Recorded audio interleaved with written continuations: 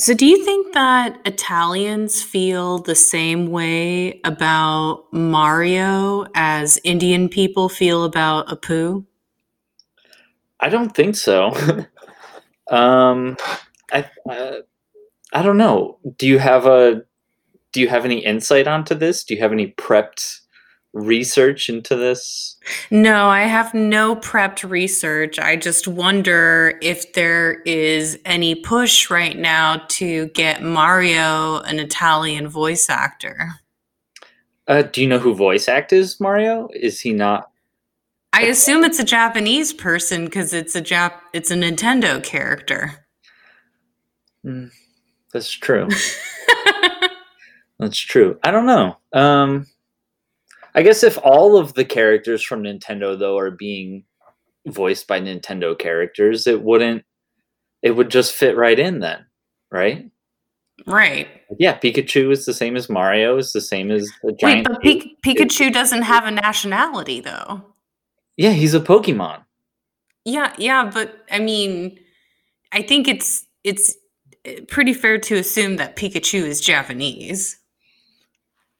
Maybe. I don't know. I don't know where the Kanto region is. I haven't brushed up on my Pokemon lore in quite a while. Well, you might be onto something there. Should we start the show? Let's do it. Let's start the show.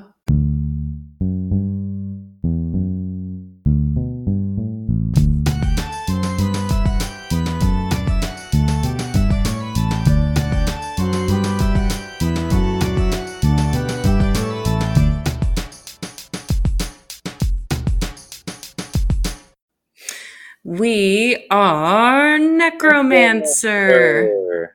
I'm Shira. I'm a rom com fan. I'm Brett. I'm a horror movie fan.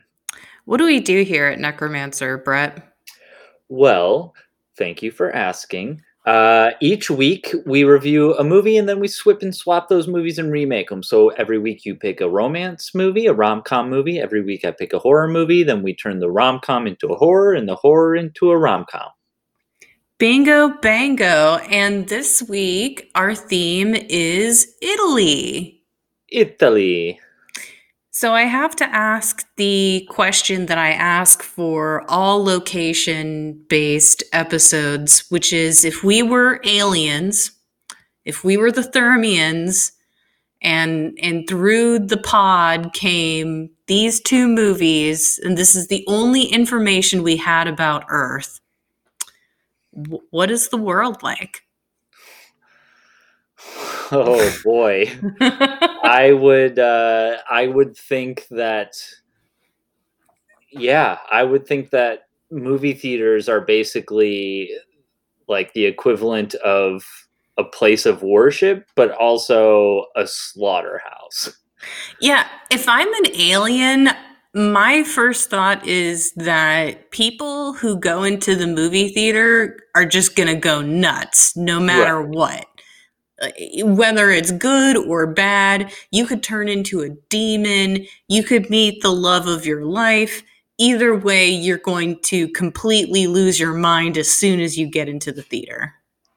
Yeah, it would very much be a sort of like, why do they even go there if this is going to happen? Like, why would you even put yourself in that situation?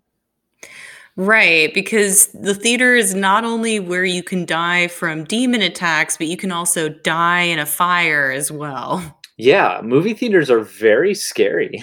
They're very dangerous places, but the Italians can't get enough of them from Oh, these two movies. yeah, for sure. I mean, the movie theater is the most dangerous place on earth, and there's But also the nowhere. most seductive. Yeah, there's nowhere else these filmmakers would rather be, which is just right in the middle of the apocalyptic chaos.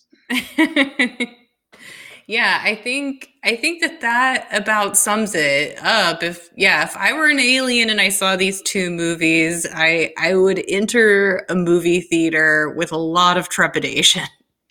Yeah, you'd have to have a full out, Home Alone style map and battle plan to you Fire gotta be ready. retardant Yeah, clothes, you gotta be ready stakes. for anything, man.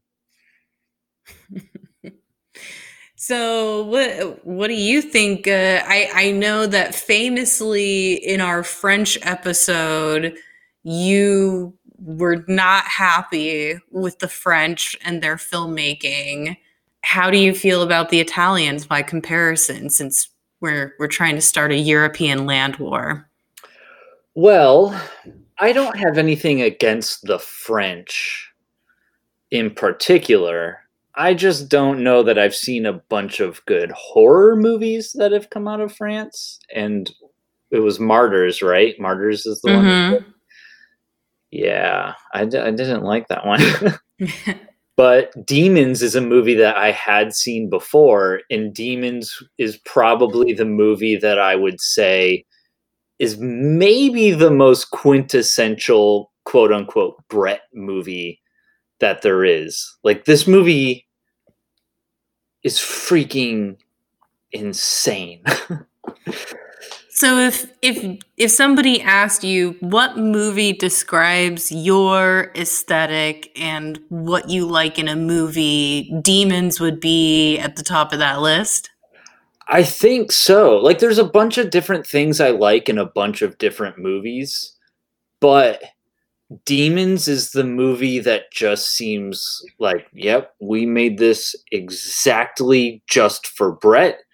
And hopefully other people like it, but we pretty much made this just for Brett. And I love every freaking minute of this movie. I love every decision made. I love every acting choice. I love all the practical effects. Ugh, this movie is pure magic.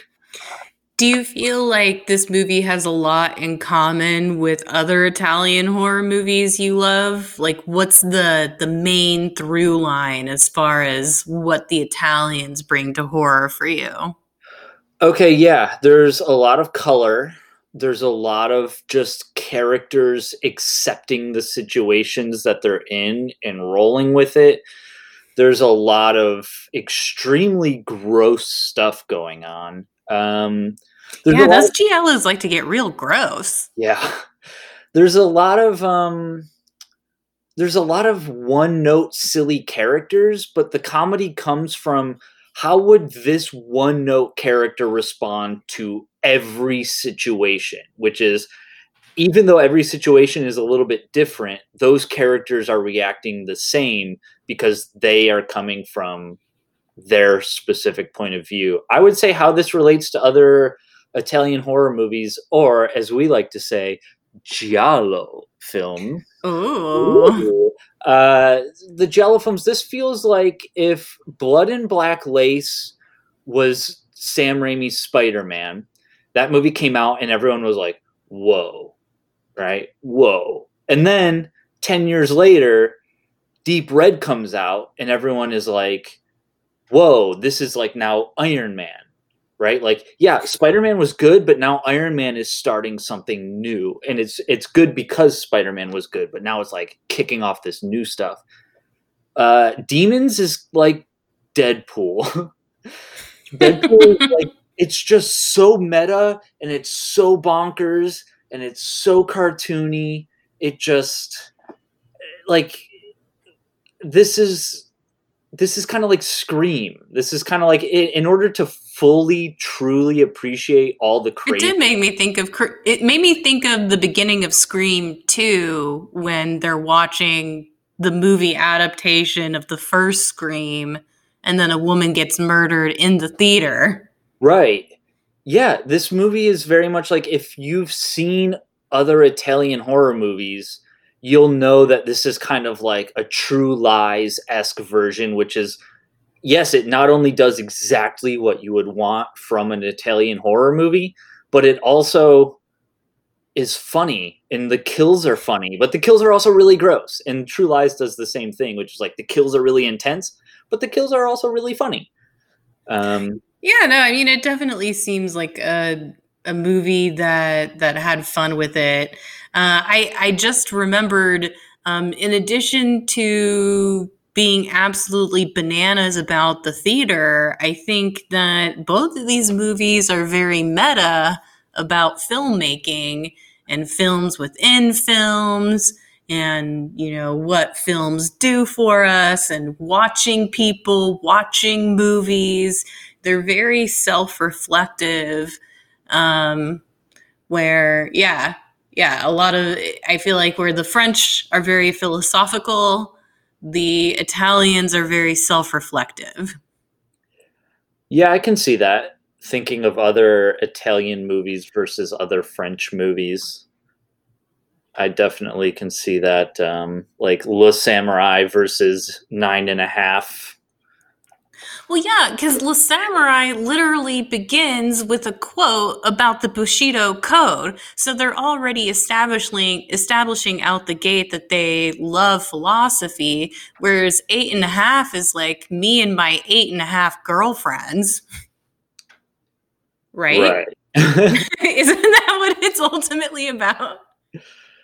Yeah. Yeah, I don't yeah, it's very interesting that these two countries are so close together, and they have, like, I don't know, they both feel like they're foreign in the same way, but they also feel completely different. I think you could turn off the sound and just watch the movies, and you would immediately know which one is French versus which one is Italian. Oh, absolutely. From the hand gestures alone, that's another Thermian take that I would take from both these movies, is that hand gestures are everything. Yeah, the Italians are very expressive. So, since we already started to dip into demons, do you want to cover that one first? Yeah, I would love to. All right. So tell me, other than the fact that you really like this movie, why did you decide on it for our Italian episode? Okay, well, I'm gonna spin a little yarn here, but I'm gonna try to do it as fast and crunch the details down as concisely as possible.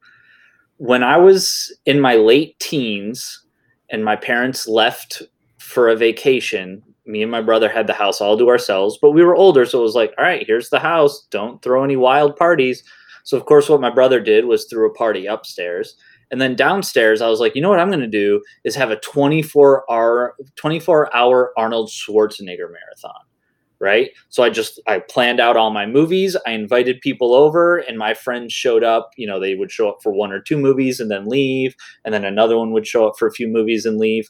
And so I watched 24 hours straight of just Arnold Schwarzenegger movies. And I was like, I just really like Arnold Schwarzenegger movies. That's all there is to it. And most people were like, why are you doing this? And I was like, because I like Arnold Schwarzenegger. So then, cut to years later, I'm in Chicago and I see an ad for a 24-hour horror movie festival. And I was like, Clearly some like-minded individuals. Yeah, I was immediately thinking, yes, these were definitely my people. So I went, of course, and I can't remember if it was the first year or second year, but I had seen a bunch of these movies. A bunch of them are deep cuts too. Like, they do a very good job of showing you the popular ones, but also the ones that you might not have seen before. And so I was watching all these movies, and some of them I know what they are, some of them I don't. But either way, it's like, yeah, I've seen movies before. I know what movies are. But then the first time I saw Deep Red, which was the first Italian horror movie I saw, it was just an explosion of like, oh, this is like, this movie has so much DNA spread into the movies that I love. And I never knew that you could make a movie like this. Like, you've seen Deep Red, and if like, it's just such a in your face, like, fuck yeah kind of movie. And it's bonkers. It's just totally bonkers, but it fits in the world, and it's crazy. So then the people who run that 24-hour horror film festival also do like triple features throughout the year. And so I went to go see a triple feature, and I can't remember the first two movies they showed, but the third and last movie was Demons. And by then I had seen one or two other Italian horror movies, but when I saw Demons, I lost my mind. This movie was nuts. And then I walked home later that night, and I was just completely creeped out on the walk home at night after watching this movie, because we'll talk about it, but like, this movie is genuinely frightening just in the sense of relentlessness that it throws at you.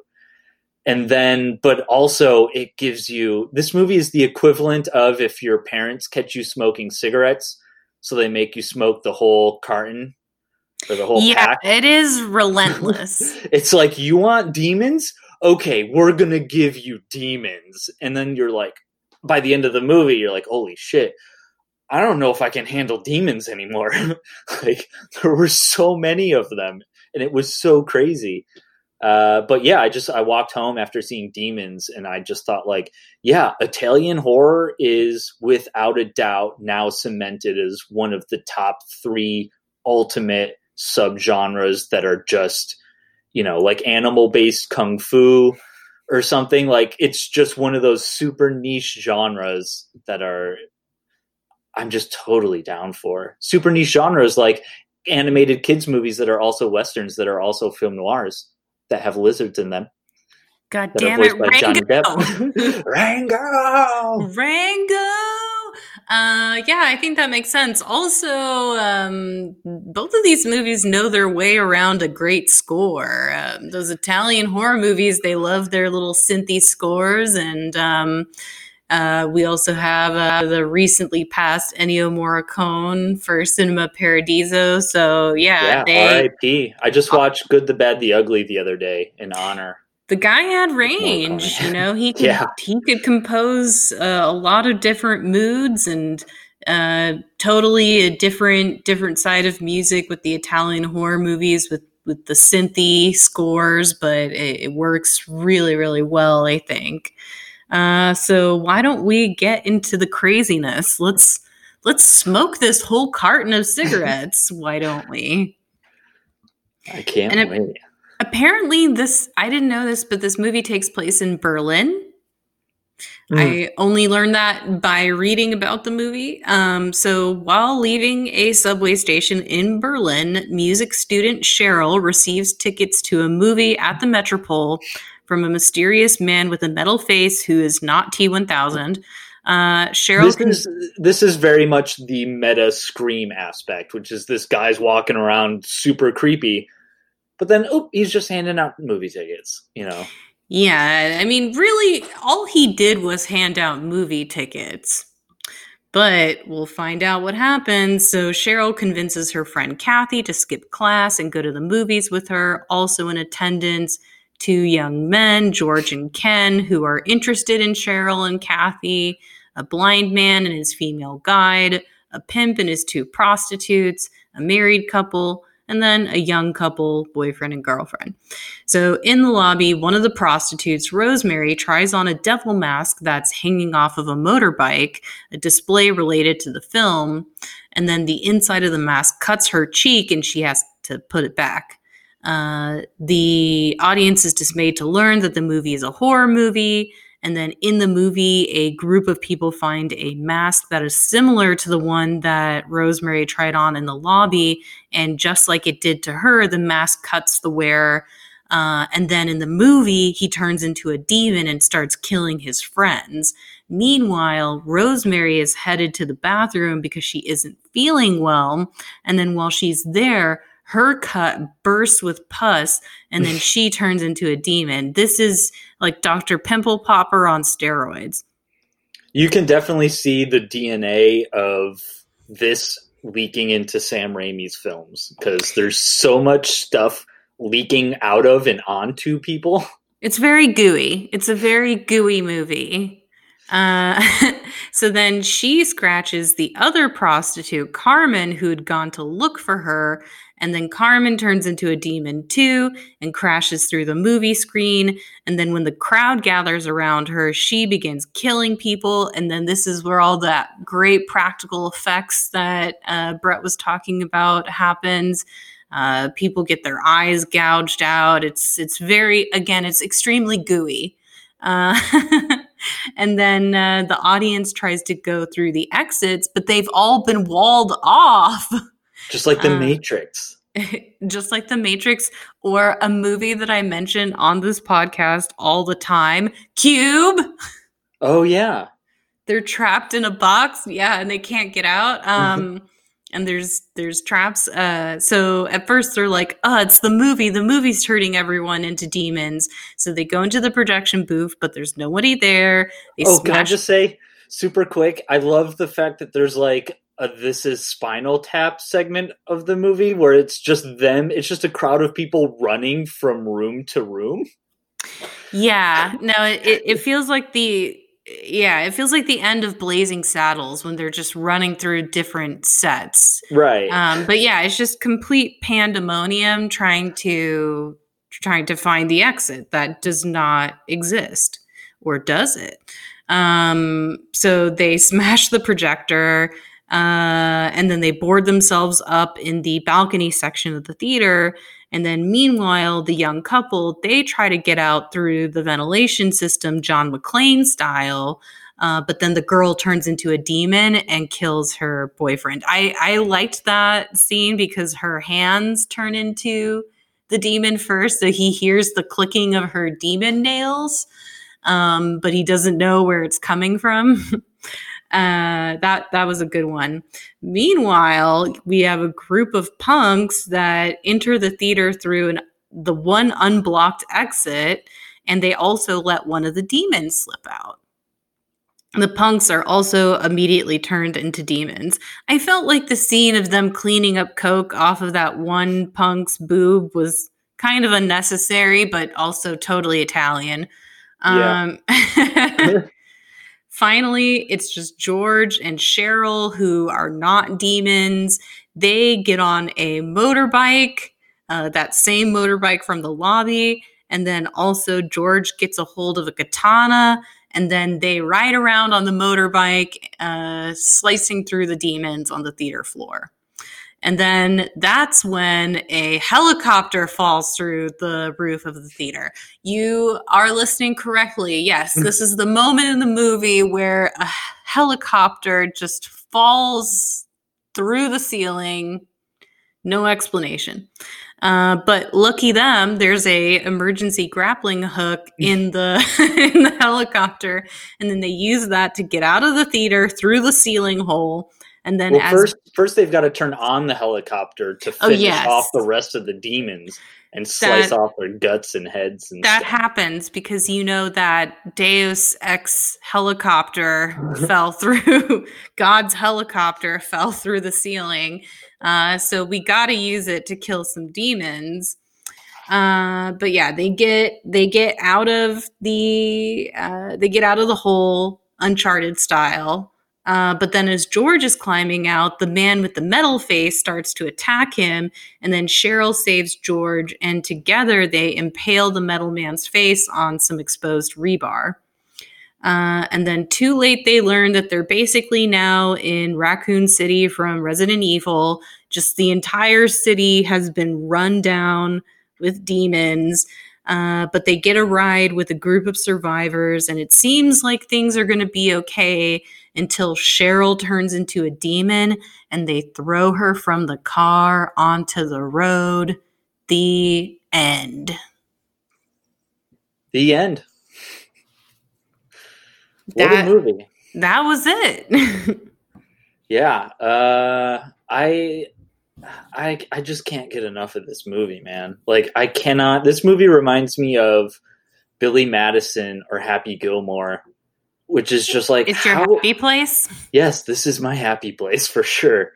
It's just how do you not only convince other people to make the movie, but how do you convince other people to give you money to make the movie, that it's worth making? Like, how? I don't understand how. Because movies are a collaborative art form. How do you communicate to people the proper level of crazy that you're going for and have other people understand it? Because there's plenty of movies that are being made, especially right now in the Hollywood system, that are just, too many cooks in the kitchen. But this movie feels like it's got one head chef, and then all the other sous chefs are like, they know exactly what food they have to prep and how they have to prep it. So there were 3 people on this, right? There was Dario Argento, Bava, right? And one other person, if I remember correctly. I don't know off the top of my head. But yeah. Something like that. Yeah, I think I enjoyed most the sort of intersections with action where, so first you get the forced proximity premise. Everybody's locked in the theater and everybody's a weirdo, so nobody is working together. That's one movie. And then you get the whole thing with their friends where George and Cheryl have to dispatch both of their best friends. First, Kathy, who's the only demon who gets a speaking role as a demon. And then you have this whole scene with Ken where he literally hands him the katana and says, I want you to kill me with this.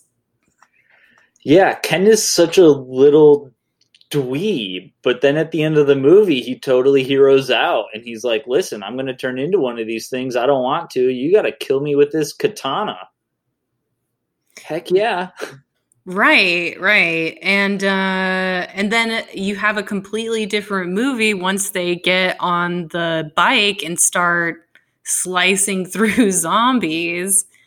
And then the sequel set up with the whole city zombified.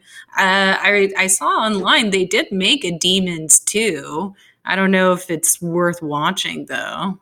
I'm too scared to watch it because I love this movie so much. Horror movies are a mixed bag when it comes to sequels. Sometimes the sequels really know how to amp it up, and sometimes the sequels are just blatant cash grabs. And so I haven't seen Demons 2, but I will one day. Yeah.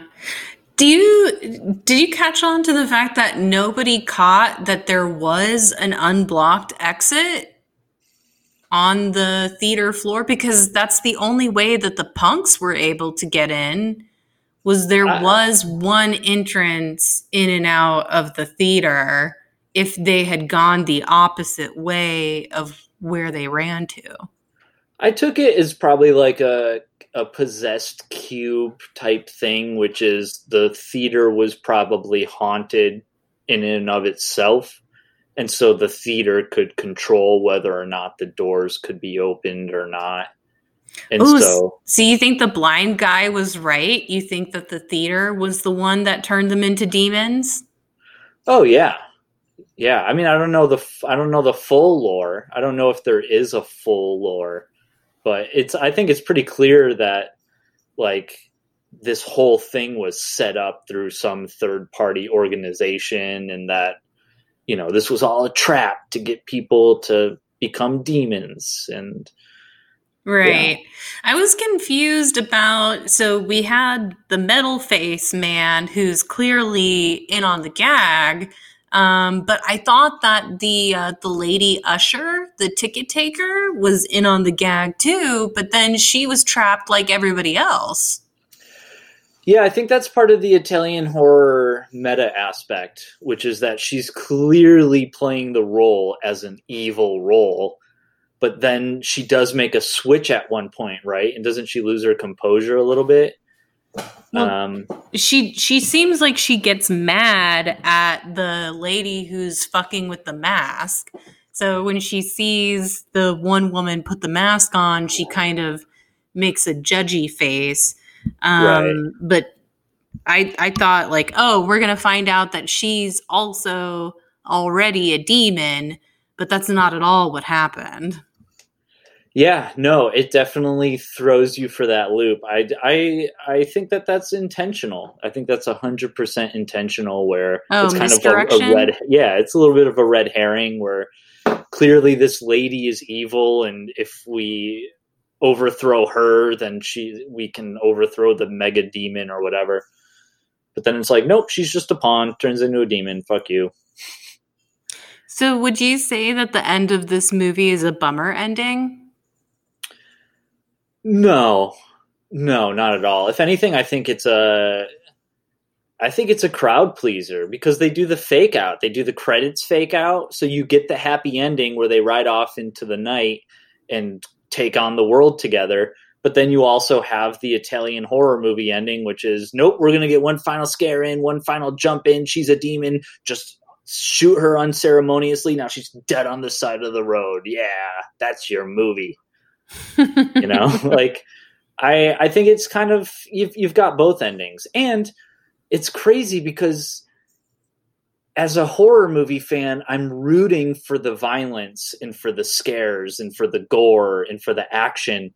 But then the way that the movie has it within the movie, it's like it's like you're rooting for the characters to see this crazy movie. But then when the movie starts happening to them, you're like, oh no, like they're really just going to get massacred. And they're all such likable cartoon characters that you don't want to see these really likable cartoon characters get brutally murdered and gouged and ripped apart by this silly film.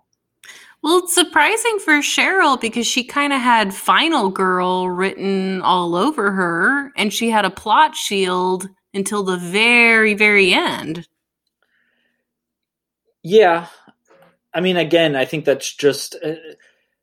I think I've mentioned it on the podcast before, but Tenebra, which was directed by Dario Argento, that movie's got like 10 twists in the final 10 minutes.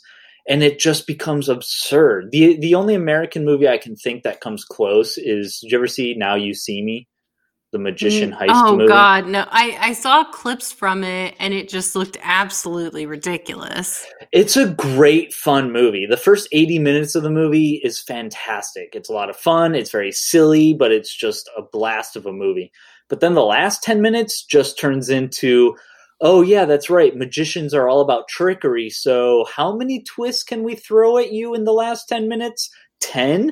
Let's do it. Like, after a certain point, when you're watching a certain movie, you have to just give in to the fact that the ending of the movie is never going to be 100% satisfactory. So as long as you just go all in, like at this point, we've already pushed our chips all in, might as well just go even more all in, you know, put the house, put the mortgage in the pile, like just put it all in there, man. Yeah, make your main character a demon and just shoot her and kill her.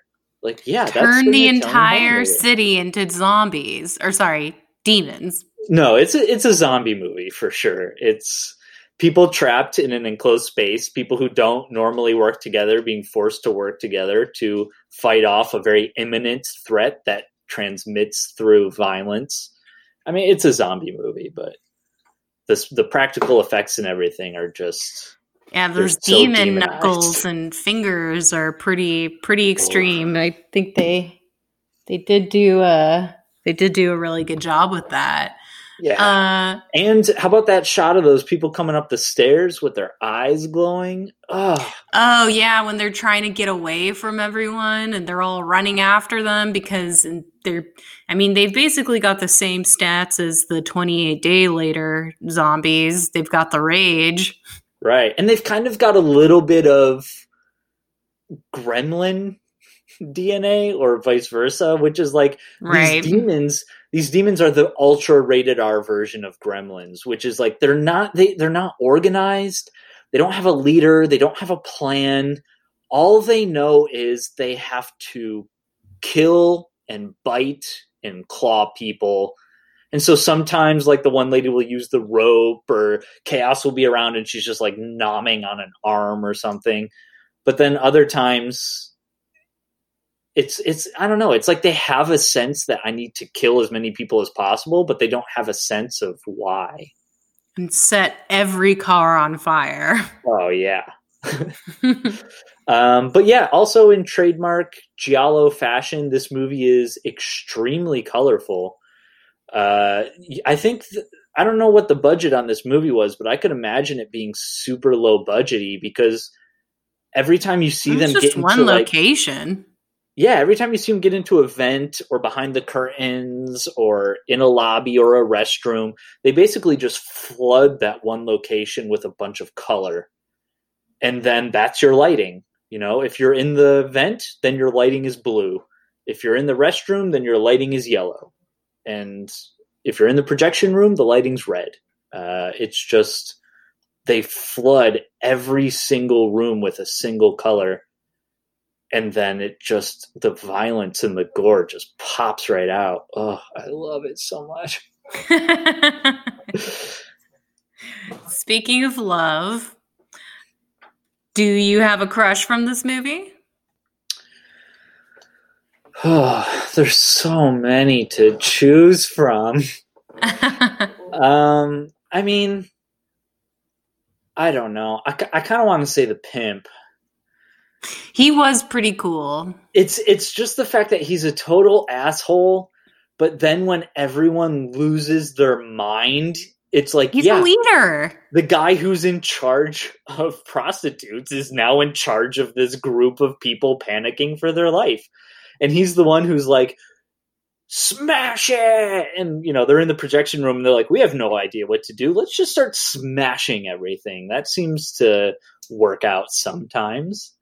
But I really do love the misdirection, just like the way that I loved the stalker in Perfect Blue. I love the usher lady in this movie because she is an extremely well done misdirection. Where like just from acting alone, you can tell, oh, this lady is a bad guy. But then she's not a bad guy. She just gets turned into a demon. So who do you got a crush on?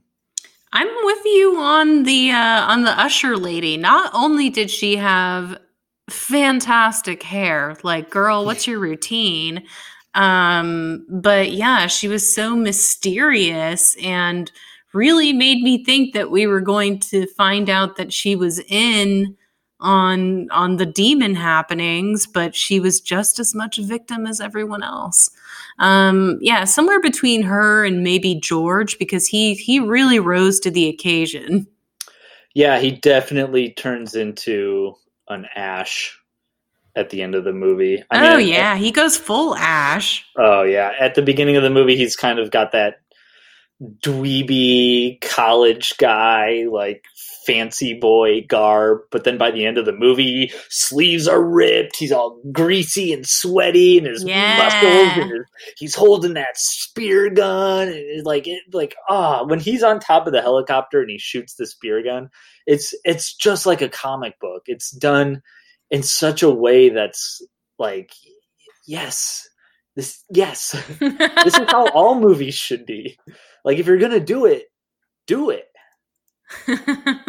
I can just imagine various points during Demons where you just said, yes. Yes. Yes. It's a great movie to see with a crowd, for sure. Because yeah, it made me think that too, that it would be really fun in a theater. Yeah, those the movie people who do this stuff in Chicago, like, they are definitely responsible for some of my favorite movie going experiences, because some of those horror fans, man, like, they will just cheer throughout the entire movie. It doesn't matter. Like, if there's any kind of sex, they'll cheer. If there's any kind of iconic person, like, if Freddy comes on screen, they're like cheering for Freddy. Any kind of kill, anything that's happening in a horror movie that's clearly designed for horror fans, they are vocal about it and they love it. And yeah, if you go see a movie theater, not with like a rambunctious crowd, but with a rowdy crowd that's cheering and applauding at the appropriate times to like be a hype man for the movie, this movie is just, it's a masterpiece. Right. I feel like that's something that you kind of lose with I like Alamo Drafthouse here in Austin, but I feel like virtually everyone who appeared in these two movies would be kicked out of the Alamo Drafthouse. Oh, for sure. And for people who aren't local to Texas and have never been, it's a theater where they are very adamant about no disruption. So if there's any talking or texting or using your cell phone at all, it's zero tolerance policy and you get kicked out. But everyone in this movie is talking, smoking, yelling, repeating the movies, spitting on other people, spitting, having sex in the theater. Yeah, both movies have some hanky-panky Yes. stuff going on. Yeah. Yes, no, these rude and lewd Italians would not be able to hang in our special American theater. But I feel like even though you get this sort of undisrupted experience, you lose the fun energy of a rowdy crowd. Right. Yeah. It's good to be in a rowdy crowd sometimes, for sure. I agree. So, you're the rom-com expert, so I'm wondering how you could take an extremely gory, X-rated, demon-filmed kind of movie and turn it into what I assume is a nice, sweet little romp of a rom-com. Well, Brett, you just have to hone in on the shared trope between this horror movie and many rom-coms. Can you guess what it is? I can't, no. Enemies to lovers? Confined spaces. Well, Enemies to Lovers was featured in my rom-com remix, but this one has forced proximity. Yeah.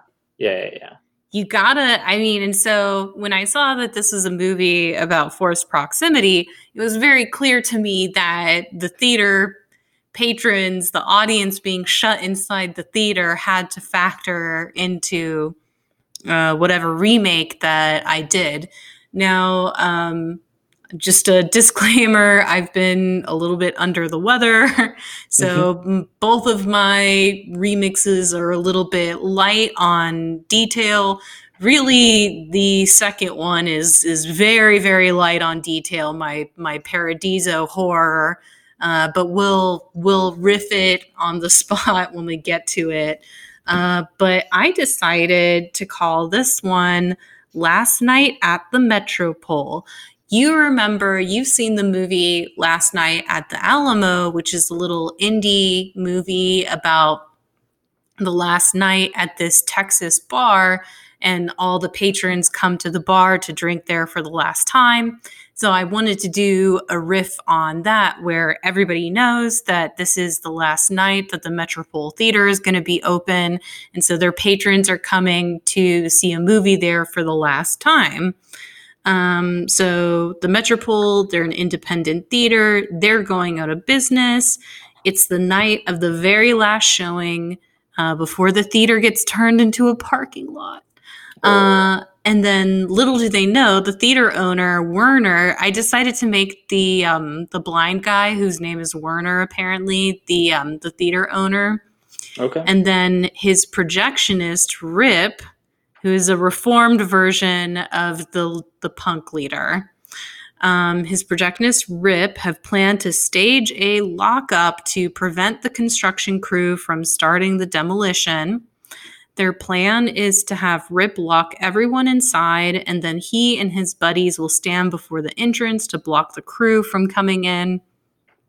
And then during the last film, Rip goes out to meet his former punk friends, and we kind of learn more about why Rip is so into the Metropole.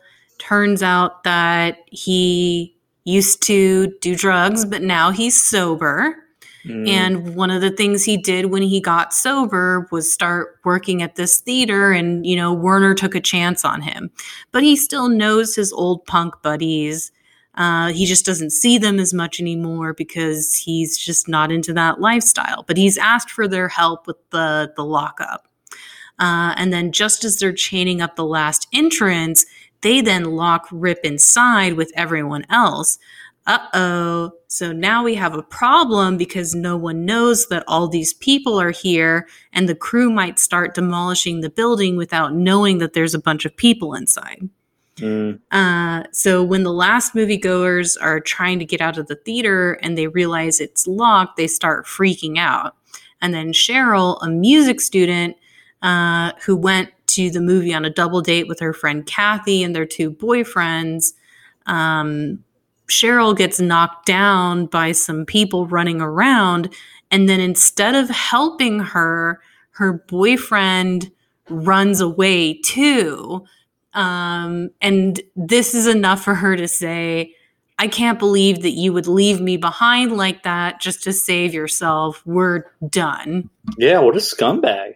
Yeah, so she's already just having a really bad night. And then in addition, she's got a really important audition the next day, and she needs to get out of the theater so that she can go practice her instrument.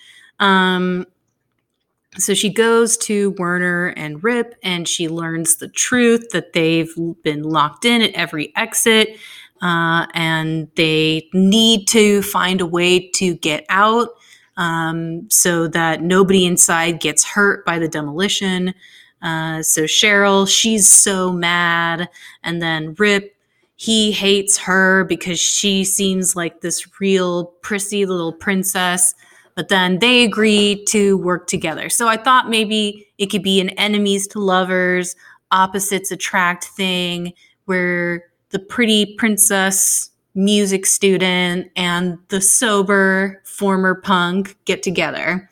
And so they start to like each other as they're working together. And then I started to just jot down some ideas for middle act stuff that could happen at this point in the movie. Like maybe the stranded moviegoers talk about their favorite memories from the Metropole and they make Werner cry.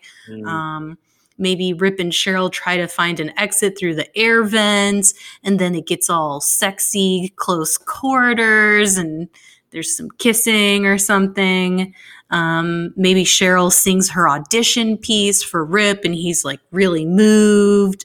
And we get maybe an additional come-up-and scene with George where she talks down to him. Or, Rip maybe tells Cheryl about his sobriety and what the theater means to him. So now we fast forward to dawn looming. Rip and Cheryl are starting to lose hope. Eventually, they tell the rest of the group what's going on. And again, they're freaking out. But then the pimp character takes charge again and tells everybody what they're going to do. They band together. They use a row of chairs as a battering ram. And then they make it outside just as Rip's punk friends appear to be unlocking one of the entrances. And they basically explain that, hey, we were never going to let it go that far. We just wanted to mess with you. But everybody's relieved to be alive all the same.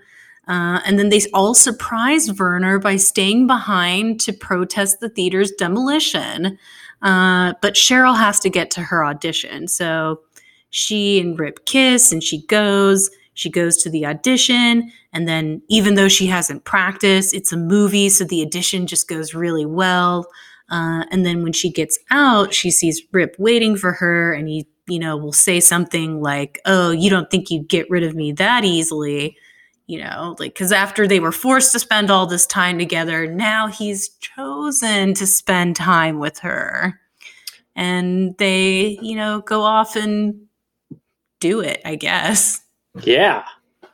Yeah, that's very sweet. I like that. Yeah, I like when the town or the, whatever, like the town has to come together to save the dying thing, Right. Like, yeah. and also everybody realized how much they loved that theater being around, and they decided to help willingly instead of being hostages. Yeah, that's always, I like that when people find themselves in the sort of right place at the wrong time, but then they sort of learn that, no, maybe it isn't the wrong time. Maybe this is how it was meant to be. Exactly. Yeah. So how about you? How did you turn this movie into a rom-com? Did you even try? It's okay. I did not really try with the horror. I did try a little bit, but I don't have nearly as much like specifics as I would normally. Yeah, I'm just going to call mine Date Night at the Metropole. Okay. And so what I'm thinking is introducing a sort of thing about maybe arranged marriages or sort of rushed marriages, because maybe we can have this take place in Italy, and maybe it can be after a kind of war of some kind. So maybe all the Like the Second World War? like perhaps maybe the Second World War. And perhaps maybe the only way to get people to stay in town, because they have to draft everyone to war. Maybe if your town's population is under a certain amount, then if you're married, you don't have to go off to war because you're needed to sort of repopulate the town and whatnot. So there's going to be some kind of thing that says if you are married, then that is good, right? But then these two characters, of course, don't want to get married. So I have Cheryl. Marriage of convenience? Well, so I have Cheryl and Carl together and George and Kathy together. But very much like in recently reviewed When Harry Met Sally, when they go together as maybe part of this like double blind date, Kathy and Carl start to really connect, but George and Cheryl don't. Like maybe they're from different families, or like they're kind of who are the people in Romeo and Juliet? The Montagues and Capulets. Yeah, they're Montagues and Capulets, 100%. So they don't like each other. They don't want to get married. They just want to go on a normal date with these normal people. But Carl and Kathy start to hook up, and they can. Yeah.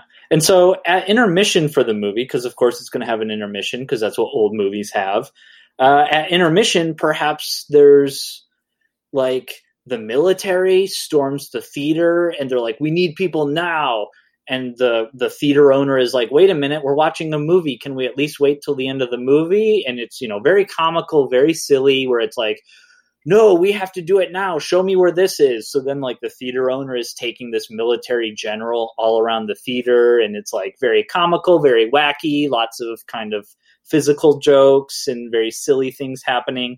So while that's going on, the military has the building surrounded, so no one can escape. But all of the people in the theater start meeting up with each other, right? Because now like rumors are spreading. And so people are starting to like sneak off into different areas of the movie theater for various reasons. And all the while this is happening, we can have scenes from the movie sort of reflecting what's going on, right? And so you've got the blind guy and maybe there's a blind lady, and like the way that their meet cute happens, because this whole movie is going to be about meet cute after meet cute after meet cute. And hopefully I'm eating it up already. I know, right? So hopefully we can tell a sort of linear narrative of how a relationship evolves through the various meet cutes of the movie. Well, maybe like a relationship in terms of its ups and downs. So like all the meet cutes will be the ups, and then as George and Cheryl start to be forced closer and closer together, that's like all the downs, right? So we've got the blind guy and the blind lady, and maybe the way they meet is like their helper dogs get, meet, and it's like in 101 Dalmatians when their leads get tangled together. Yeah, it's not exactly like that. I'm thinking, we have the same kind of cast of characters. So you have the pimp and the prostitute. You've got like the cranky old couple, the young religious teens, the punk rockers. And it's like all these people start going away from who they're with and then having these really cute meet cutes with the, like, the pimp will meet up with the young religious lady. And it's like, these two shouldn't get together. But then it's like, oh no, they're perfect for each other because it's so cute. And all the while, maybe the usher is kind of like, the joke is that the usher is forever alone. And then even though she's really hot. Right. And then when they go up to the projectionist booth, everything is automatic. And that's part of the thing where the movie theater owner is showing the general around. He's like, well, just turn off the movie. And he's like, I can't. I don't know how to run this thing. And then later we can find out that there is an actual projectionist. It's just he's like off going to the bathroom, or he's like off smoking pot somewhere, or, like the theater is automatic. So once he hits play, he can fuck off and do whatever he wants. And so maybe the usher and projectionist get together at the end, right? And so Cheryl and George are going through and they're trying to find a way to escape. But meanwhile, all they're really doing is inadvertently helping all these other couples meet. And, it's like when the couples start to flirt, they become hypnotized, and we can show this visually with the way they look at the movie screen and light flickers in their eyes, and the way they look at each other and light flickers in their eyes. And George and Cheryl have a very Han and Leia thing going on, where it's like clearly belligerent sexual tension. Yes, clearly these two are meant to get together, but we're going to postpone that as much as humanly possible so that when they do, it's extra juicy. And so just as like the military is about to come in and storm the movie theater and sort of like just say, forget it, it's time to go to war. Troops move in, grab whoever's not married and take them out. Just when that's about to happen, maybe there's like a marriage scene in the movie, and somehow we use the marriage scene in the movie where like all these people suddenly want to get married, but there's no priest around to conduct these weddings. But then they're like, actually, you know what? The priest in the movie is a real priest. So we can use the final scene as a big group wedding for everyone to get married. And then at the end of the movie, everyone gets married, and George and Cheryl are looking at everyone, and they're like, they're looking at people as the light of the movie is flickering in their eyes. And then they're all looking at each other and the light's flickering in their eyes. And then George and Cheryl are looking at each other and they're like, we don't see it. But then maybe all the people turn around and something on the screen happens where like, finally the people in the movie theater are like, well, we're better off because you're together, right? Because through them being together the whole movie, everyone else met each other. And it's just like a Rube Goldberg machine of meet cutes. And then at the end of the movie, they finally see the light flicker in each other's eyes, and then they decide to get married too. And then the military general is thwarted, and he's got to go to the next town, and or something silly. But at the end of the day, everyone in the movie gets married. I like it. I like that there are multiple couples. Yeah. I like that we both did enemies to lovers. Yeah, that's the easiest one, I think. I mean, it is the one that has the most enduring popularity. People cannot get enough of people hating each other and then falling in love. It is the ultimate catnip across the board for a lot of people. I mean, there are definitely those out there who would say that they don't like it, but I would say the number of people, the number of romance fans who enjoy enemies to lovers, or as the more nuanced folks might call it, different sides. Yeah. But there's definitely more people into that than people into friends to lovers. Yeah, I can see that. I can definitely see that. Because friends to lovers is too scary, right? Well, what if you tell someone you like that you like them, and then they say no? That's scary. What if you tell someone that you don't like that you like them, and it's like, oh, well, they don't like me. Well, fine, I don't like them either. Then again, whatever. Well, friends to lovers, I think, is harder than enemies to lovers, because with enemies to lovers, you can say, oh, all of this despite being enemies, there is this attraction that exists. But with friends to lovers, you always have to answer the question, why now? Right. And that's a hard question to answer. Yeah. I mean, I'm just trying to think of it. I don't know what some good examples of friends to lovers are, but yeah, it's inherently trickier because in one, the conflict is there and then it's obvious what the goal is. In the other, it's like you have to make up this weird conflict. Well, yeah, you have to make up the conflict that breaks up the existing dynamic so we can get to the goal. Right. Like someone's died, that kind of thing.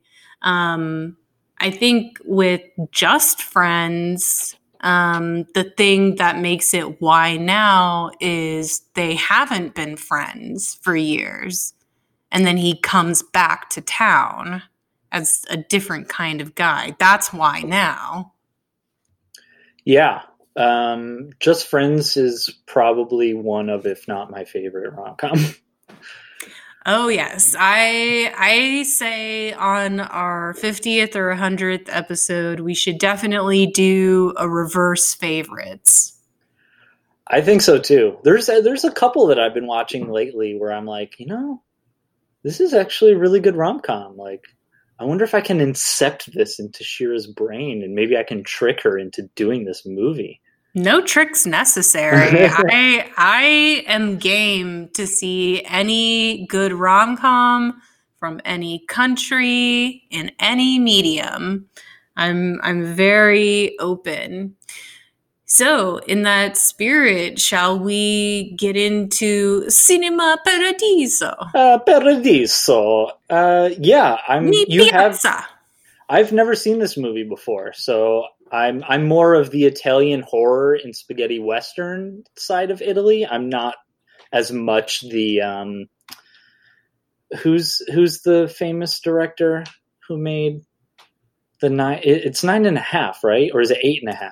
Or Fellini. is it Fellini? Yeah, I'm not as much into the Fellini side of Italians, and this movie definitely has more of a Fellini type vibe. Right. Now, the artsy Italian directors are obsessed with going back to the village. So you Yeah. definitely have that. Yeah. So why this movie? So I had a few different options I could go with. I think I could have gone with set in Italy and done, Marriage Italian style or something like that, or a more straightforward rom-com like Bread and Tulips is another example that I thought about. But I decided on Cinema Paradiso because I just think it's I know that it's schmaltzy. I know that it's schmaltzy and sentimental and very it's very schmaltzy, but it's one of the sweetest movies I've ever seen, and I really love the way the movie props up and celebrates the depiction of romance in film and the magic of seeing romance in film and living, living that fantasy, if even for a moment, in your own life or in Toto's life, where it really does become a movie when he falls in love. I mean, not that it wasn't great when he was just the most adorable child in the world. But yeah, I think particularly the end of this movie where you see all of those kissing scenes cut together, it really just drives home for me how much this movie is just a celebration of love on the screen. Even while also being bittersweet about real life. I feel like this is one of those movies that managed to have it all. The happy ending, the sad ending, the bittersweet ending. And I wasn't angry at it for that or felt like it took any cheap shots or didn't deliver exactly what it promised. It just, I think I saw this movie when I was a lot younger, and I've revisited it, periodically over the years, and it still holds up for me. Yeah, I mean, it's a very good movie for sure. And as a filmmaker, it's definitely, it hits some notes that are particularly sweet and nice in that regard. Have you ever seen Woody Allen's The Purple Rose of Cairo? I love The Purple Rose of Cairo. In fact, The Purple Rose of Cairo is probably my favorite Woody Allen movie. I would say 100% that movie is my favorite Woody Allen movie. Like, we are on the same page there. I like movies that are about the magic of imagination and filmmaking, but they also are very clear that you have to be grounded in reality and not lost in the reality or in the imagination and not lost in the movies. Like, you need a good balance between my real life and this fantasy escapism life. And I don't know. I mean, I think both those movies, there's one or two other movies that I can't think of off the top of my head that are like that, but it's a very, very, very specific kind of message for a very specific kind of person.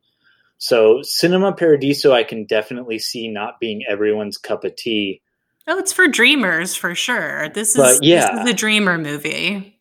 right. So it's, yeah, I really did like, I mean, maybe it was just a tiny bit too long, but You think this is like so the theater cut is 2 hours. I think that the director's cut is like 3 hours. but you know, like, I don't know. So having just watched Good, the Bad, the Ugly, that movie is a 3 hour long movie, but I swear to God, like I do not, it's like Seven Samurai, man. Like I just lose. It's pure cinema. Like The Good, the Bad, the Ugly is an amazing movie, especially the last 10-minute shootout scene, which is 10 minutes of buildup for one bullet. And it's freaking nuts, but it's pure cinema.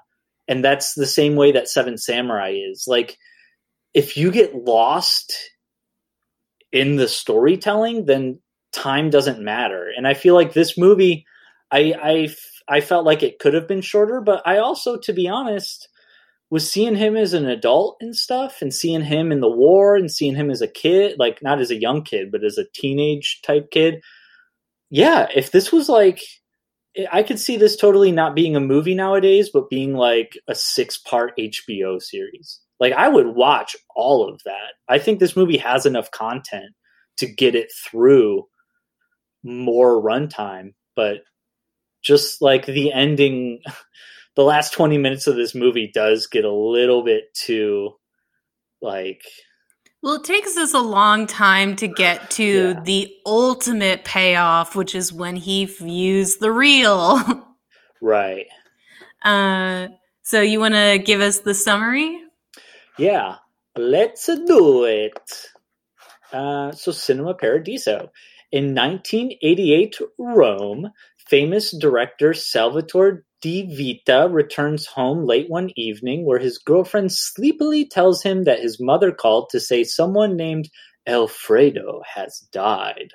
Salvatore obviously shies from committed relationships and has not been to his home village of Giancaldo, Sicily in 30 years. As his girlfriend asks him who Alfredo is, Salvatore flashes back to his childhood. And this is kind of like Crouching Tiger, Hidden Dragon style, where it's like, oh, we're doing an hour-long flashback? All right. Yeah, sure, let's do it. He's remembering his entire life in Giancaldo. Yes. And so after a few years after World War II, 8-year-old Salvatore is the mischievous, intelligent son of a war widow. Although, you know, she's very adamant that he will be coming back. Nicknamed Toto, he discovers a love for films and spends every free moment at the movie house Cinema Paradiso.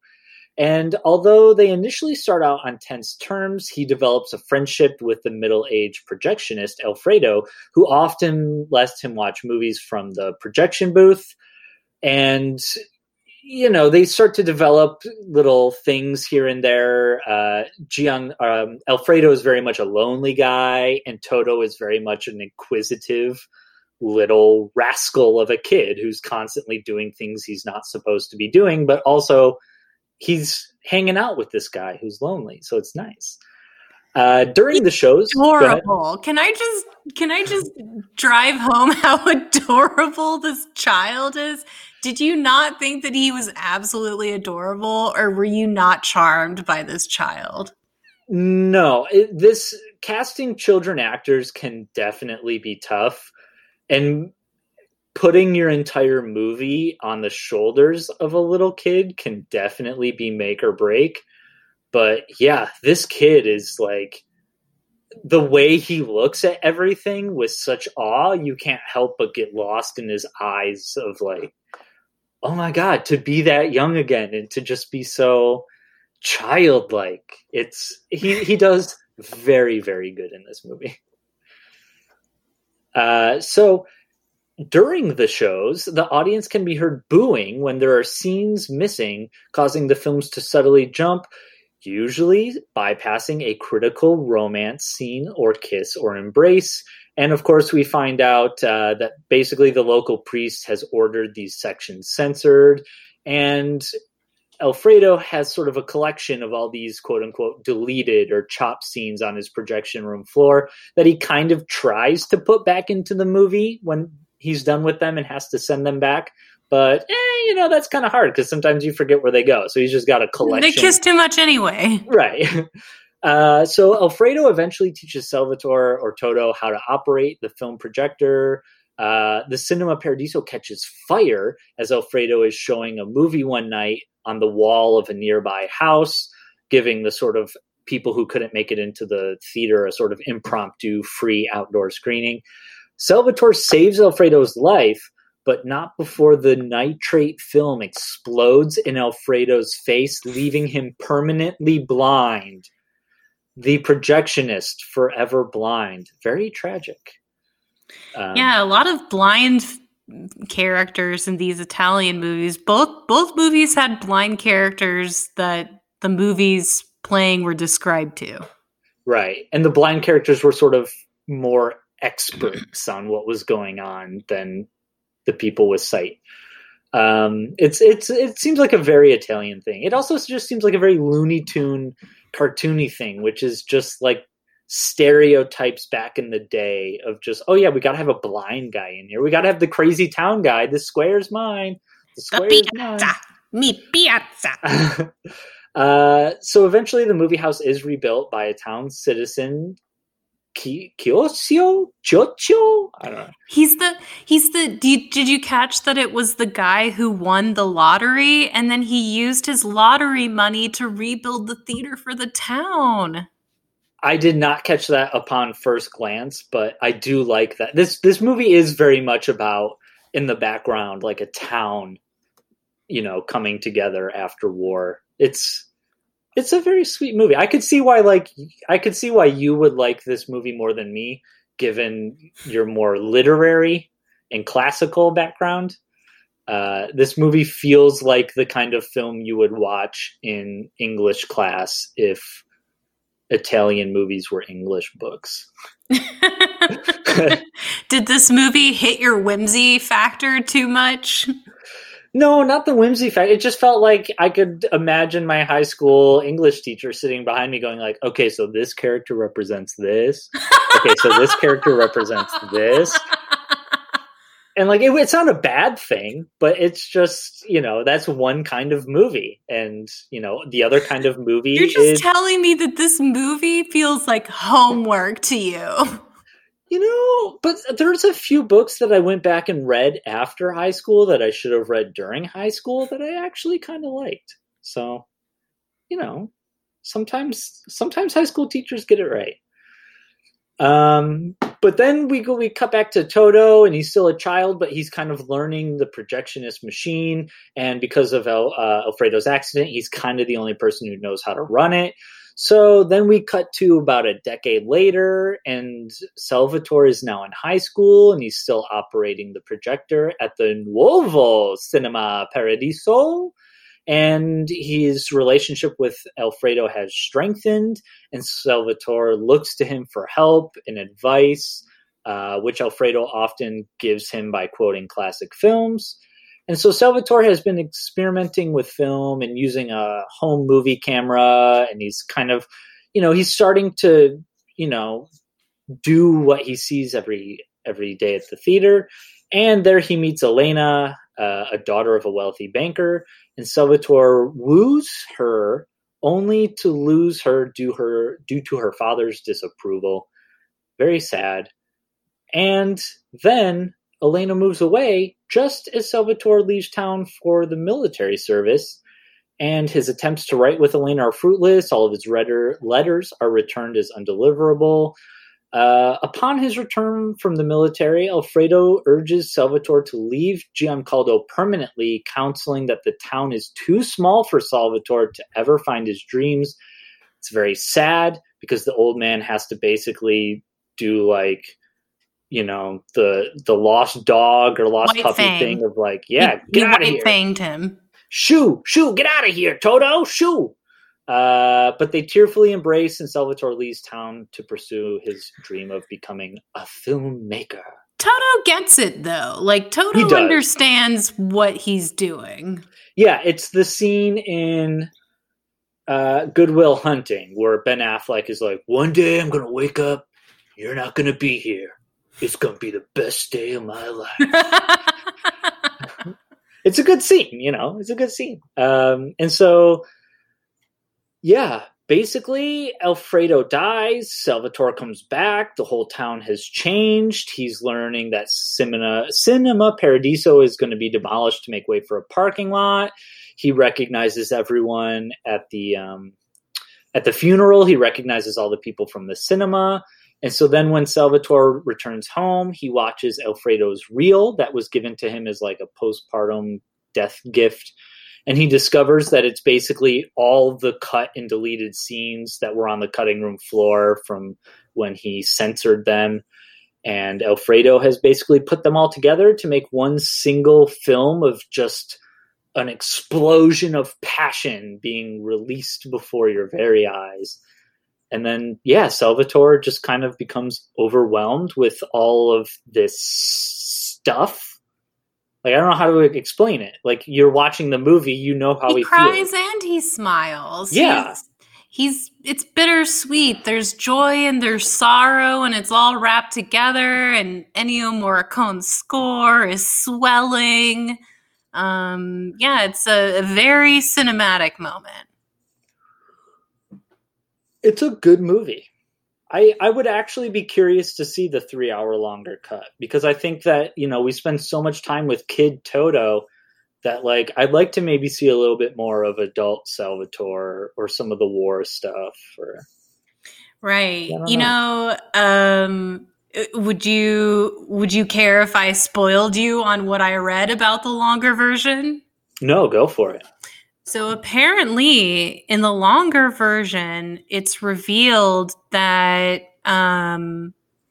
Alfredo went to Elena, Salvatore's first love, and told her not to write back to Salvatore, and actually made it so that even though Elena wanted to talk to him, she on Alfredo's advice never responded to his letters, because Alfredo was so convinced that Salvatore needed to leave Giancaldo, and any reason that would make him stay in Giancaldo would mess up his dream.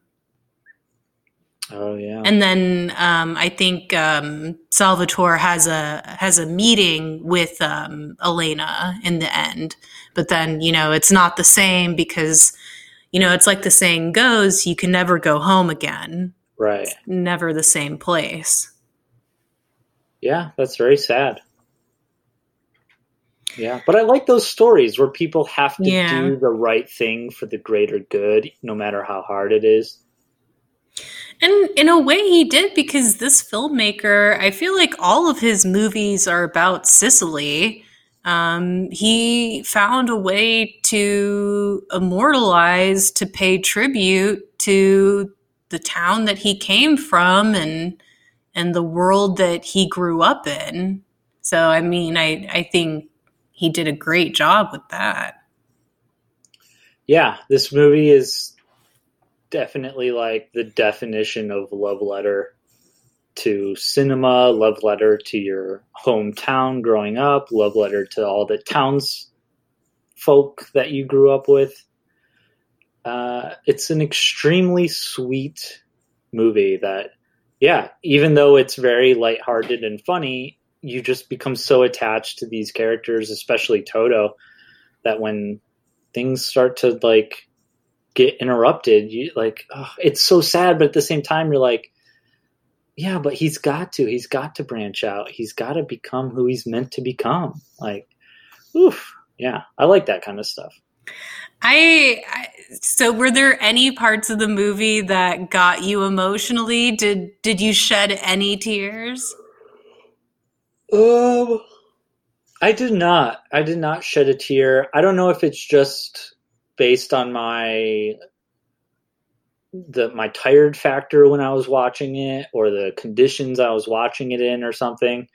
I'll admit when I shed a tear in a rom com. This one didn't shed a tear. Maybe it will after another viewing or two. I can definitely get into it a bit more. But also, when we told each other about these movies, you said, I want to do either this or this, and I said, all right, or we had both agreed, okay, let's go with Italy. You said, all right, Cinema Paradiso, don't watch any trailers, don't read anything about it, just go in cold. And I was like, okay, I'm pretty sure I'm going to pick Demons. I'll let you know tomorrow. Then tomorrow I was like, yeah, Demons, same thing. I would love to show you a trailer just to give you a hint of how batshit crazy this movie is.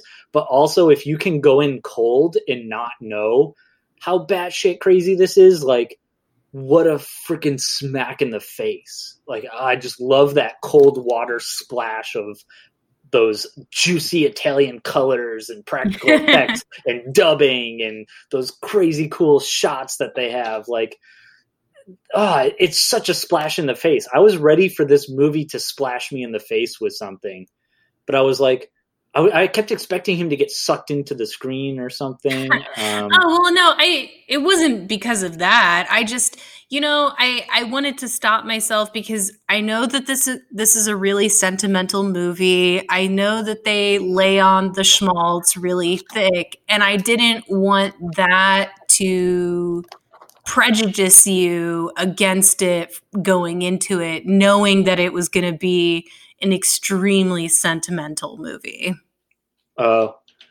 Yeah, no, I can see that, but no, I mean, if it was sentimental about other stuff, maybe I wouldn't liked it as much, but it's very sentimental using film as its primary language, so of course my eyes and ears perked up for that.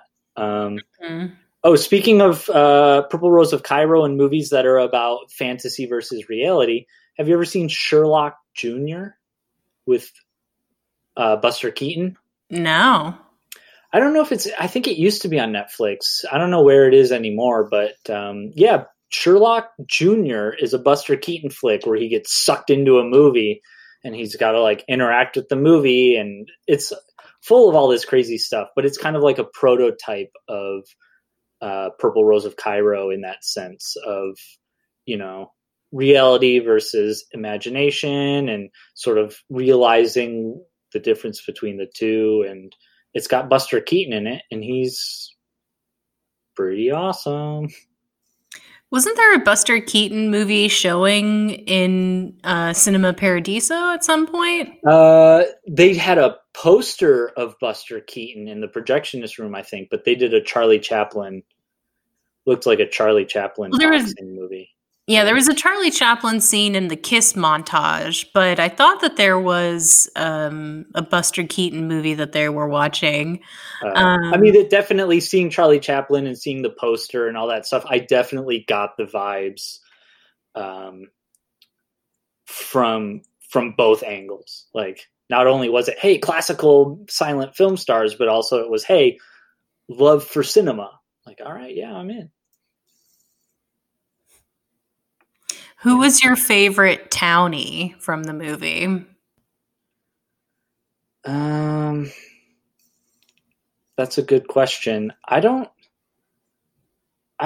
mean, the only one that I can think of off the top of my head really is the crazy guy, the This Is My Town Square guy. Oh, yeah.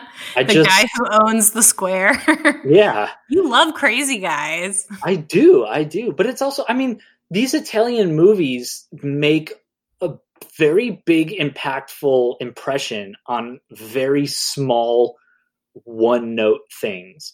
Like when the guy who is with his wife at Demons shows up and he's just a total asshole, and she's like, hey, I wanted to go somewhere for our anniversary. And he's like, shut up, I took you to a movie. What more do you want, lady? Like, it's, and then he's like, oh, there's prostitutes in here. And she's like, what do you care? Like, the bickering old couple, they're so one-noted, but it's so, like, that's exactly the kind of maximum impact you need for such minimum screen time. Like there's got to be that balance when you do movies like this. And I think both of these movies make very good comedic use out of their minor characters, and they have it serve the greater good. Like, yeah, I think it's very impressive to, they're both obviously very silly, but it's also very impressive that you can see the crazy town square guy once, and then you know exactly who he is for all 2 minutes combined he is in the movie. And he's still around at the end. Maybe I'm just at a more emotional point when I watched this movie than you did. But I cried when at the funeral they flashed back and Salvatore is looking at all the townspeople and they're all there, including his old boss, the guy who owned the new Cinema Paradiso. I cried when they demolished the cinema. Of course, I cried during the kiss montage. It was just, it was a lot of emotions. It was also, it was a little depressing to see a theater being blown up because given the current state of movie theaters, those might be a relic of the past. Who knows? So let's hope not. Yeah. Well, I guess it's time for the question. Who would you kill, Brett? I mean, the guy that you gotta kill is the priest, right? Yeah, what a dick. What a fucking dick. Cutting out just a little bit of kissing in movies? Come on, man. Ugh. I don't like that guy. Yeah, I found him amusing as a character because he just hated Toto so much. Right. And when Toto finally left town, he was really glad. Yeah. I mean, he plays a good villain. I like the bell, how he's got the bell to ring and how the guy slips those notes in the movie as like bookmarks. Like he had a whole good rhythm and a good section of the movie, but yeah, he plays a very good bad guy. Just, cut it. If their lips touch, it's gotta go. Gots to go. Gots to go. Yeah, no, I would definitely kill the priest too. Yeah.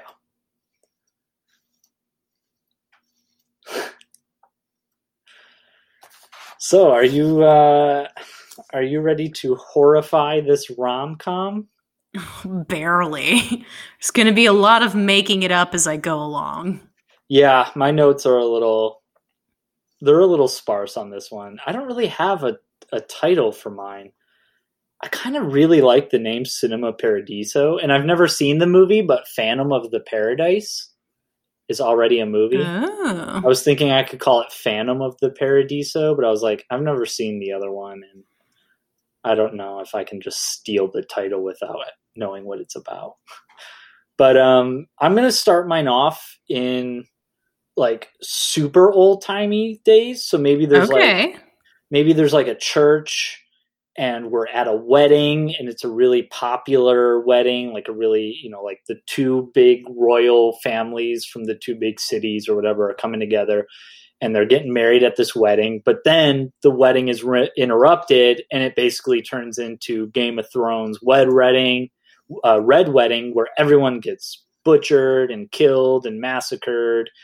And so then you cut to modern day and there's like a church, but the church is also a theater because maybe it's in that part of town where like there's not a lot of theaters around. So we just show movies at the church. And the church is very culty, right? So like we have a lot of weird stuff going on at the church. And then Toto comes in and Toto's a salesman and he's selling these new projectors. And he goes to this small town and maybe like he's on his last dime. He's really got to make the big sale, that kind of thing, where like maybe he's on a conference call or something and all the better salesmen are like in New York City going like, yeah, they're buying projectors left and right. It's easy. And he's like going from poor town to poor town. And like, even if people wanted to buy the new state of the art projector, they couldn't because they don't have the money. So it's very hard. Copies for closers, man. Yeah. Celluloid is for closers. So then we go to church and we start showing these films. And I think it's kind of like maybe again, like once the film starts to show, it's got this hypnotizing feature where like, you know, the film starts to reflect into people's eyes and their eyes start glowing, and it's like, you know, they're being hypnotized, you know, as you would a cult. They're being brainwashed. And so then there's going to be a wedding at the church, and it's very. Did you ever see? I think it's called Steve Jobs, the one by Aaron Sorkin, directed by Danny Boyle. The one with Fassbender? Yeah. No.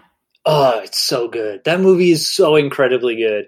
It's like behind the scenes of an Apple, whatever you call them, press conference or whatever they Isn't are. it just Steve Jobs screaming at people for an hour and a half or something? Yeah, but it's full of drama, and it makes him out to be a fully three-dimensional human being. Like, he does some great things, but he also does some really asshole-ish things. So I kind of want that to be the vibe, though. I want there to be like a lot of moving parts to this wedding, where maybe Toto is kind of more casual, and maybe he's more Nick Charles about it, you know, maybe more Spike Spiegel, where he's going, he's just kind of like nosing around where he shouldn't, but everyone's so hectic that they don't notice or care. So there's a lot of prep, there's a lot of tension, there's a little bit of investigation, and basically he discovers that the wedding at the church is done through this old ancient ritual, and there's all these books, but then he notices that there's like trinkets and jewelry and clothes from all the other people who've been married in the church. And so then there's the wedding at the church, and then at the very end of the wedding, like the people get whisked off into this room that's full of bright light, and then the door closes, and then Toto has no luck selling his thing.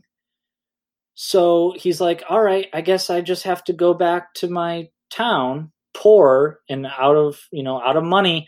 So he gets called in for like a theater conference somewhere else. Like, let's say this whole movie takes place in Rome. Maybe he gets called back to like Sicily or vice versa. Mm-hmm. So he goes to this theater conference full of all these new projectors and stuff, but he can't stop thinking about this couple. And so he does a little bit more research on the church and on the couple and on the people there. And through all of his research, he realizes that the town is only full of children and old people, and that all the young people are gone. And that anytime they disappear after their wedding to go on a honeymoon, they just disappear. And so then he starts looking up the movies that are playing at the town. Maybe he goes back incognito and stuff, and he watches some of the movies, and he realizes that the people in the movies are the people who have left town. So it's kind of like this building is sucking their souls and making movies using their souls as actors, and the townspeople are hypnotized by it, and that townspeople are willingly supplying the actors for this theater, for this movie. So, wow. Right. So then he's got to like go into the basement of the church, and I don't know if you know this, but there's a church in Italy that's made out of human skull and bones. And so maybe there's pretty like goth. Right. So maybe there's like a basement in this church that's made out of skulls, and maybe one of the women or one of the guys, but I'm thinking one of the women had like a birthmark somewhere, right? Like maybe on her temple, and then the skull has like a little indentation of like where that birthmark would be, something silly like that. But then he basically takes the skull from its resting place, and he goes back up to the movie theater part of the church, and like the woman in the movie theater disappears, or in the movie screen disappears. So like it's kind of like Invisible Man, where her clothes are still acting out the scene, but there's no person.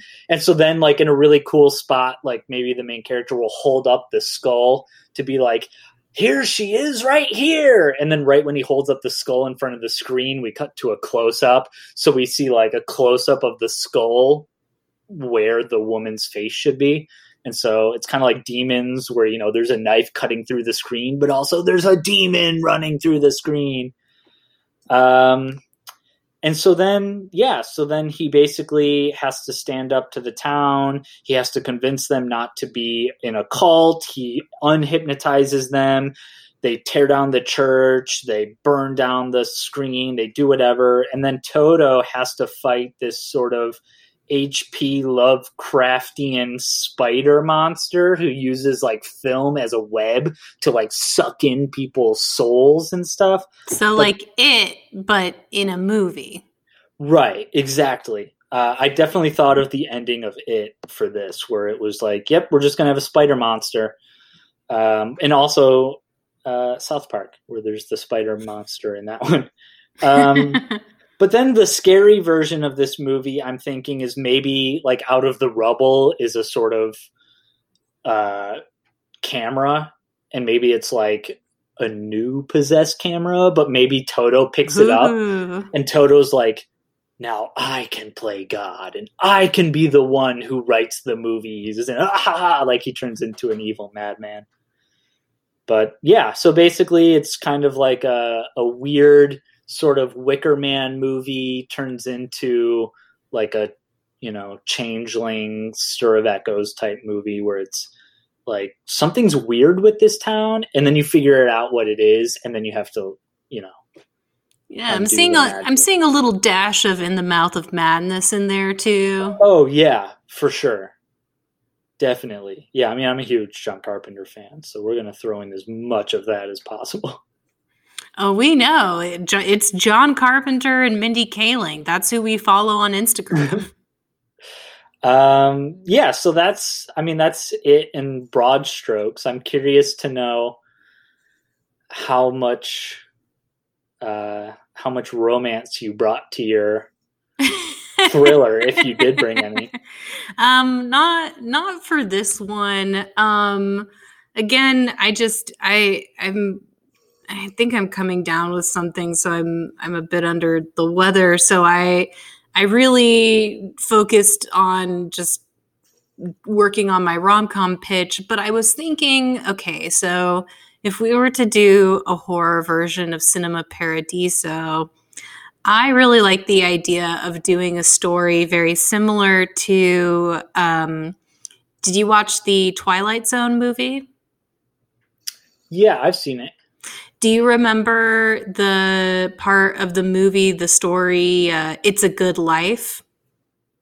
Not off the top of my head. So there is a vignette in the Twilight Zone movie called It's a Good Life, and the plot of the movie is essentially, or story, vignette, whatever section, is this kid has godlike powers, and he uses those godlike powers to reshape reality and terrorize and dominate a group of people into pretending to be his family. And then there's also an anime called The Melancholy of Haruhi Suzumiya, where she also has the powers of a god, but doesn't know that she has god powers. Oh, and then, comedy ensues. Both of those stories are really good stories. So I thought, okay, well, what if you have The Melancholy of Toto, and Toto is a boy who has god powers, but he doesn't know it.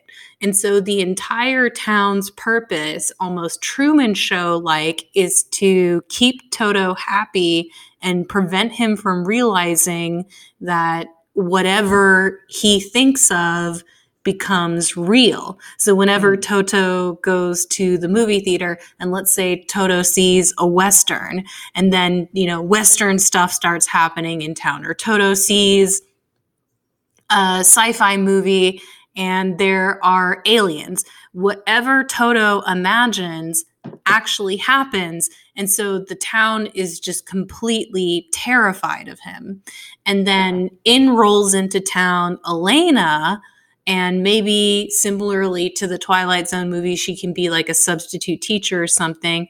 And then she's the outsider who's new to this whole setup and sees how everyone treats Toto and how he kind of runs the entire town like a little god king.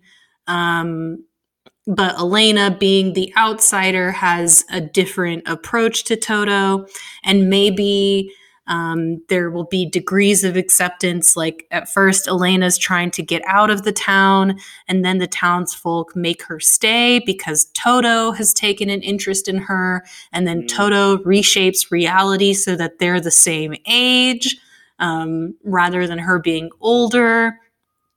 And, things escalate. And then finally, maybe in the third act, Toto learns that he's a god, and that the entire townsfolk, everybody he thought that loved him, that had a relationship with him, that cared about him, they're all terrified of him. And maybe he lets all the townsfolk go, and is about to, again, reshape reality and annihilate everyone. And then maybe Elena convinces him not to do it, and then they ride off together.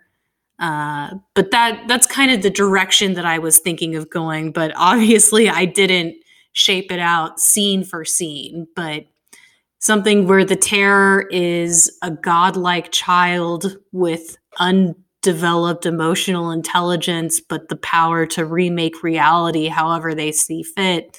It's pretty terrifying. Yeah, definitely. And yeah, there could be a lot of fun of, showing the chaos in the movie theater versus showing the chaos out in the real world. Right, because, Toto might be in the movie theater just thinking he's watching a movie, and then outside in the square, people are killing dragons and trying to make all of the stuff that he imagined that came real go away. Right. Yeah, I can definitely see it. It's, it's got that, I don't know. I like it when kids have ultimate power. It never works out. Well, right, because they're the worst people to wield it. Right. They're immature, and so they're just going to be like little tyrants. And I mean, if you ever watch that part of the Twilight Zone movie again, it's a really scary vignette because this kid can really make them do anything, and they're so afraid of him. Yeah. I think it's weird. I would be curious to know what people find scary in movies. Like if you could just sit down in a room full of 20 people and say, like, what scares you? Because children with ultimate power. I think demons and the devil do scare me. Even though I'm not a religious person, the idea that there's this otherworldly force that wants to use my body and or soul as a pawn piece for its own greater power, and that power would ultimately be used for evil. I don't know. There's something primal about that just creeps the hell out of me. And I don't like I do like, but I get scared by those movies that are very much like a condensed time frame. You're stuck in this theater. How do you get out of this theater? A lot of the movies that I've written are like that, where it's very much a sort of, we got to like maybe 15 minutes, 20 minutes of like build up. But then once the inciting incident hits, you're just going to see it play out from beginning to end. And so I like that. I like, when do you give up? When do you give up in Demons? I like how there's a few times where she's just like, I can't go on anymore. Right. I can't go on. Like, yeah. At what point do you look at this horde of crazy, indestructible demon monsters and go like, when they get outside and it's crazy outside, like that even though it's very silly and it's very rock and roll, and I'm like, fuck yeah, the movie's going there. It's also like, what do? You just spent all of your energy getting outside of the building. Well, it's exhausting. And now what? Like, not only do you have to recuperate that energy, but where do you go? Even if you go to the countryside, they're going to come get you. Like, how do you stop it? Like, I don't know. That's just really terrifying to me. Zombie movies, if they're well done, they can really creep me out in that regard of just having to decide when to give up. That's a very frightening choice to make. Yeah, no, I think there's definitely something to that, or just being lost in that relentless struggle, and to know at the point at which you think you're going to get the relief. You're going to get outside the theater. The world is going to be normal again, but you can never go home. Home doesn't exist anymore. Yeah, it's very scary. And in if you want to relate it to Cinema Paradiso, it's like, at what point would you give up on your dreams? Not at what point do you stop fighting demons to survive, but at what point do you stop, pursuing your dream to be quote unquote more realistic, or do you take that shot? That's a very good question. Yes, indeed. Things to ponder.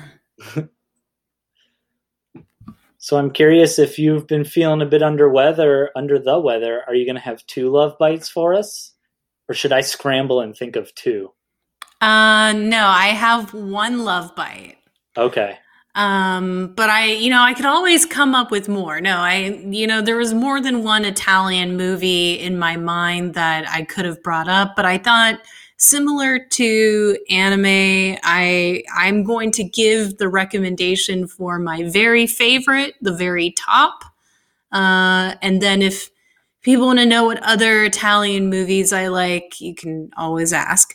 But I have a favorite Italian movie by Mr. Fellini, who we mentioned earlier. And it's actually probably one of my favorite movies of all time. And I don't think anyone would assign it as homework for English class, but this movie is called Nights of Cabiria.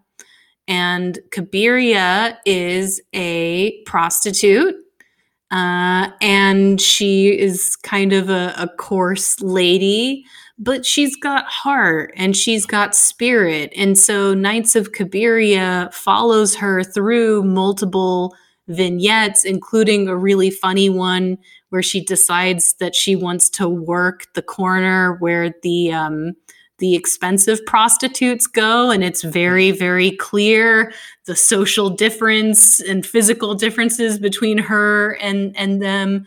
But it's a really lovely movie, and similar to Cinema Paradiso, it has one of those endings that manages to hit almost every emotional note perfectly, to where you leave that movie feeling very similar to Salvatore watching the kissing montage, where it's just everything.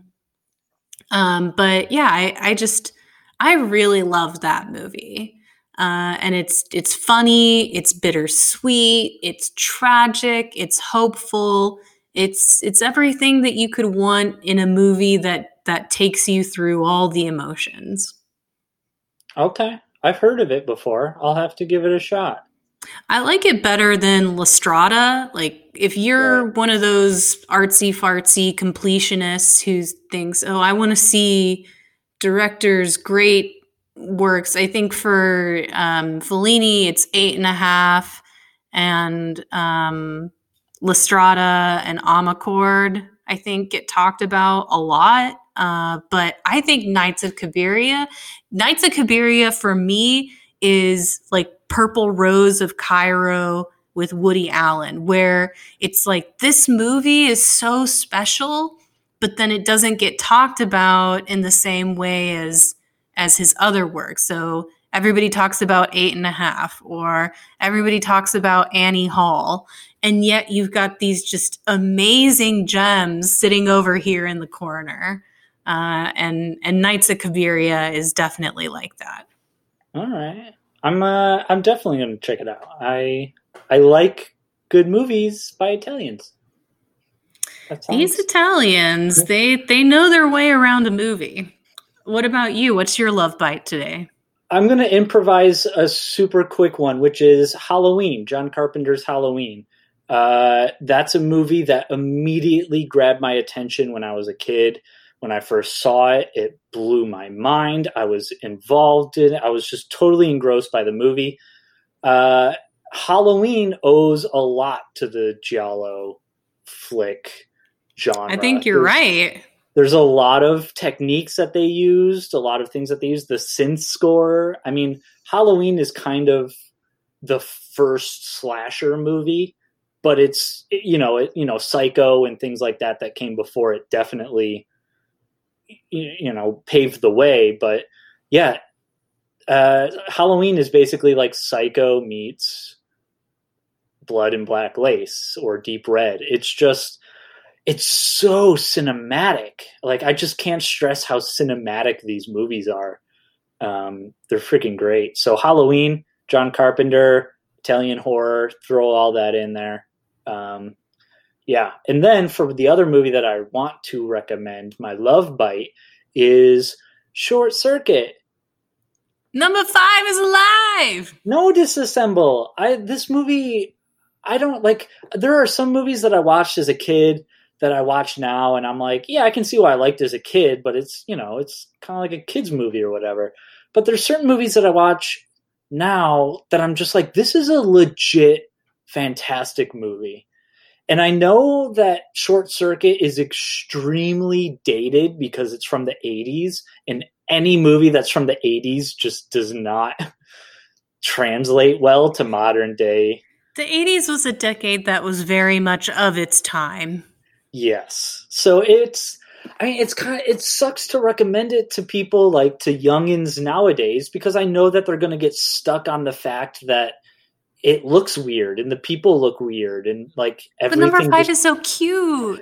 Johnny Five is one of the best film characters. And you can see why Wally works so well, is because they just watched this movie nonstop and said, yeah, pretty much all we got to do is that, only a little bit more. Yeah, Johnny Five definitely walked so that Wally could run.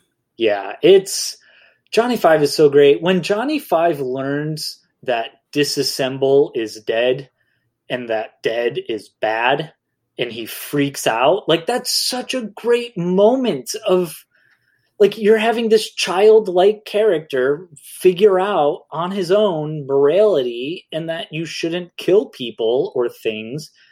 And it's such a great moment. And then you have the Three Stooges stuff going on, and like, there's just so much charm in this movie. But Johnny Five, man, like, I can't imagine them making this movie nowadays. I know that there's been a remake in the works for a while, but I just can't imagine how you would do it. Even though this, like, it sucks to recommend this movie because it's so old, that, like, there's just certain things that are just so stupid and silly nowadays. But the movie itself has so much heart.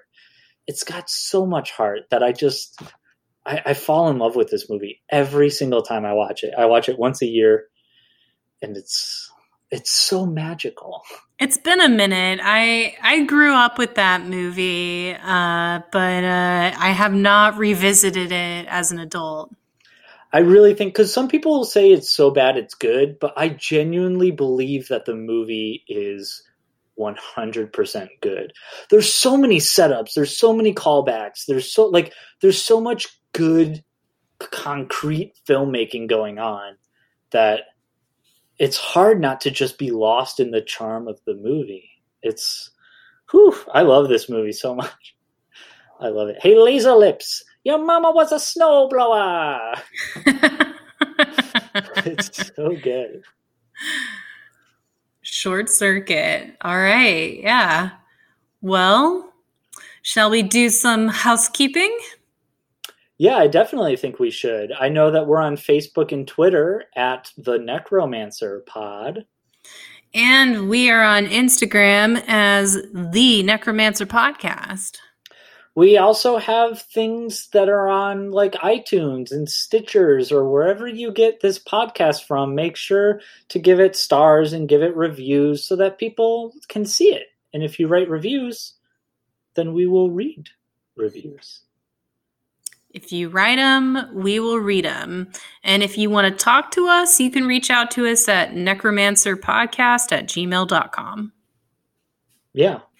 I can't wait to hear all of you tell me about how bad Short Circuit is. And I will write to each and every one of you and tell you why you are wrong.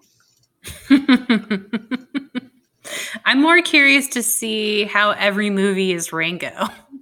Yeah, I actually have thought about that as I go through and listen to these to edit them. I'm like, I'm going to have to start going out of my way to fit in a Rango reference from now on. Okay. All right. Well, then, on that note, let's Rango out. Adios.